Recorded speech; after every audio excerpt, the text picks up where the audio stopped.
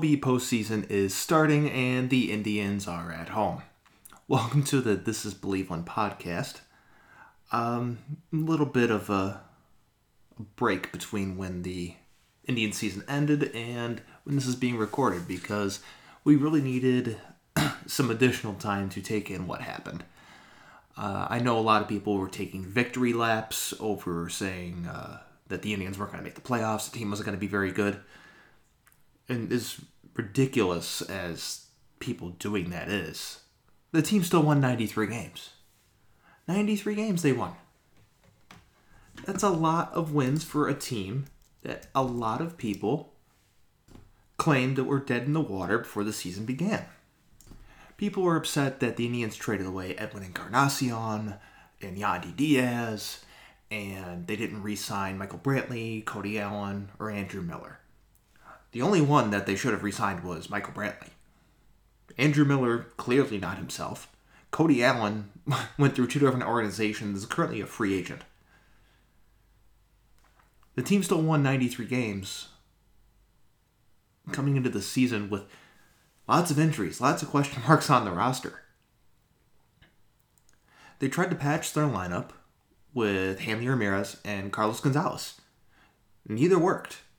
But they had to try something because, like it or not, they had to cut payroll. That's just that's the reality of it. That's the reality of the Cleveland Indians. That's the reality of being a small market baseball team. They had to do it. You don't like it, I don't know what to tell you. So those guys had to go. And, I mean, again, Brantley was the only one that if they were probably given a chance to, a do-over, they would probably take that do-over and bring him back. Now, injuries to Francisco Lindor in spring training, before this season even started, didn't help anything. We saw the likes of Eric Stamets play quite often, and he was abysmal. Jose Ramirez got hurt before the season started, but he was able to play, and he struggled. And it was brutal for the majority of the season. We saw various starting pitchers not even pitch the majority of the season, or large parts of it. Corey Kluber had a fractured right arm very early in the season. Mike Clevinger suffered a major back injury and still came back and pitched well. Carlos Carrasco was diagnosed with leukemia. Trevor Bauer, whom the Indians were leaning on to be the ace of their rotation for a while, or, the guy that they could depend on, he underperformed all season long, and he underperformed even more in Cincinnati. It's very possible that the Indians sold on Trevor Bauer at the right time, because the return they got looks like it could help them out for a long, long time. Late season injuries to Jose Ramirez and Jason Kipnis didn't help things. Jose Ramirez missed an entire month. Jason Kipnis missed the remainder of the season with the exact same injury. A hamate bone injury. Now, Jose Ramirez was able to come back after a month of time missed. And for a second, it looked like, all right, we got something. Jose's back. He hits a grand slam in his first at bat, hits a 3-run homer, hits another homer in the second game that he's back. It looked like, all right, this is the movie script. Here we go. This is what's going to happen. But it just didn't work out. I mean, they ran out of gas. They really did. I mean, they had to play catch up for so long that they were just, it was done. You could tell they were exhausted. They were tired. They just were done.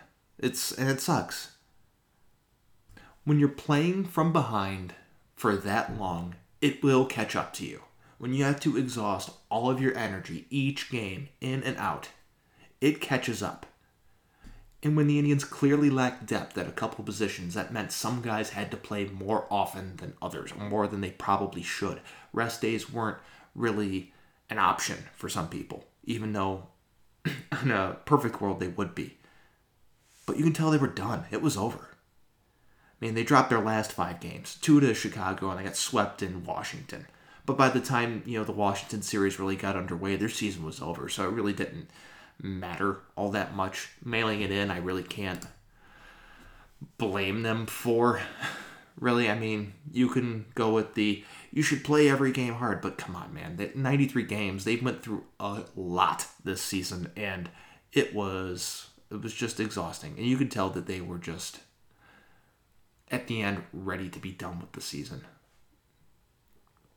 I mean, you can't really fault some of the performances this season. Yeah, in a perfect world, Jose Ramirez hits 50 points higher all season long, and he doesn't get hurt. Jason Kipnis is at second all the time. Frankie Lindor doesn't miss the beginning of the season. We don't have to rely on guys like Hanley Ramirez and Carlos Gonzalez to see play time. Tyler Naquin doesn't tear his ACL. All of these things in a perfect world don't happen. But the world isn't perfect. And the margin for error for the Indians coming into this season and for most seasons is very thin. It was more thin this year than I think a lot of people realized. And I don't necessarily think a lot of people expected the Minnesota Twins to win 101 games. Compete in the division, possibly win the division, sure. Win over 100 games and have the fourth best record in baseball? Nobody expected that. Nobody expected them to get triple digits in wins. You could say you did, but you're just either being upset that the Indians traded some people and didn't re-sign some people, or you're just being contrarian. I'm not sure whether the Twins can repeat their performance next season, but I can tell you that the Indians are definitely going to be in a better spot next year. We're going to find out a little bit more from some upcoming prospects. Hopefully the outfield situation is settled from the start instead of having to play several players that aren't on the team anymore. Like I've said, Carlos Gonzalez. There's also Leonys Martin, who played for a while, and he was awful. So it's the end of the season. It'll be an interesting offseason, and just get ready for pitchers and catchers to report in February.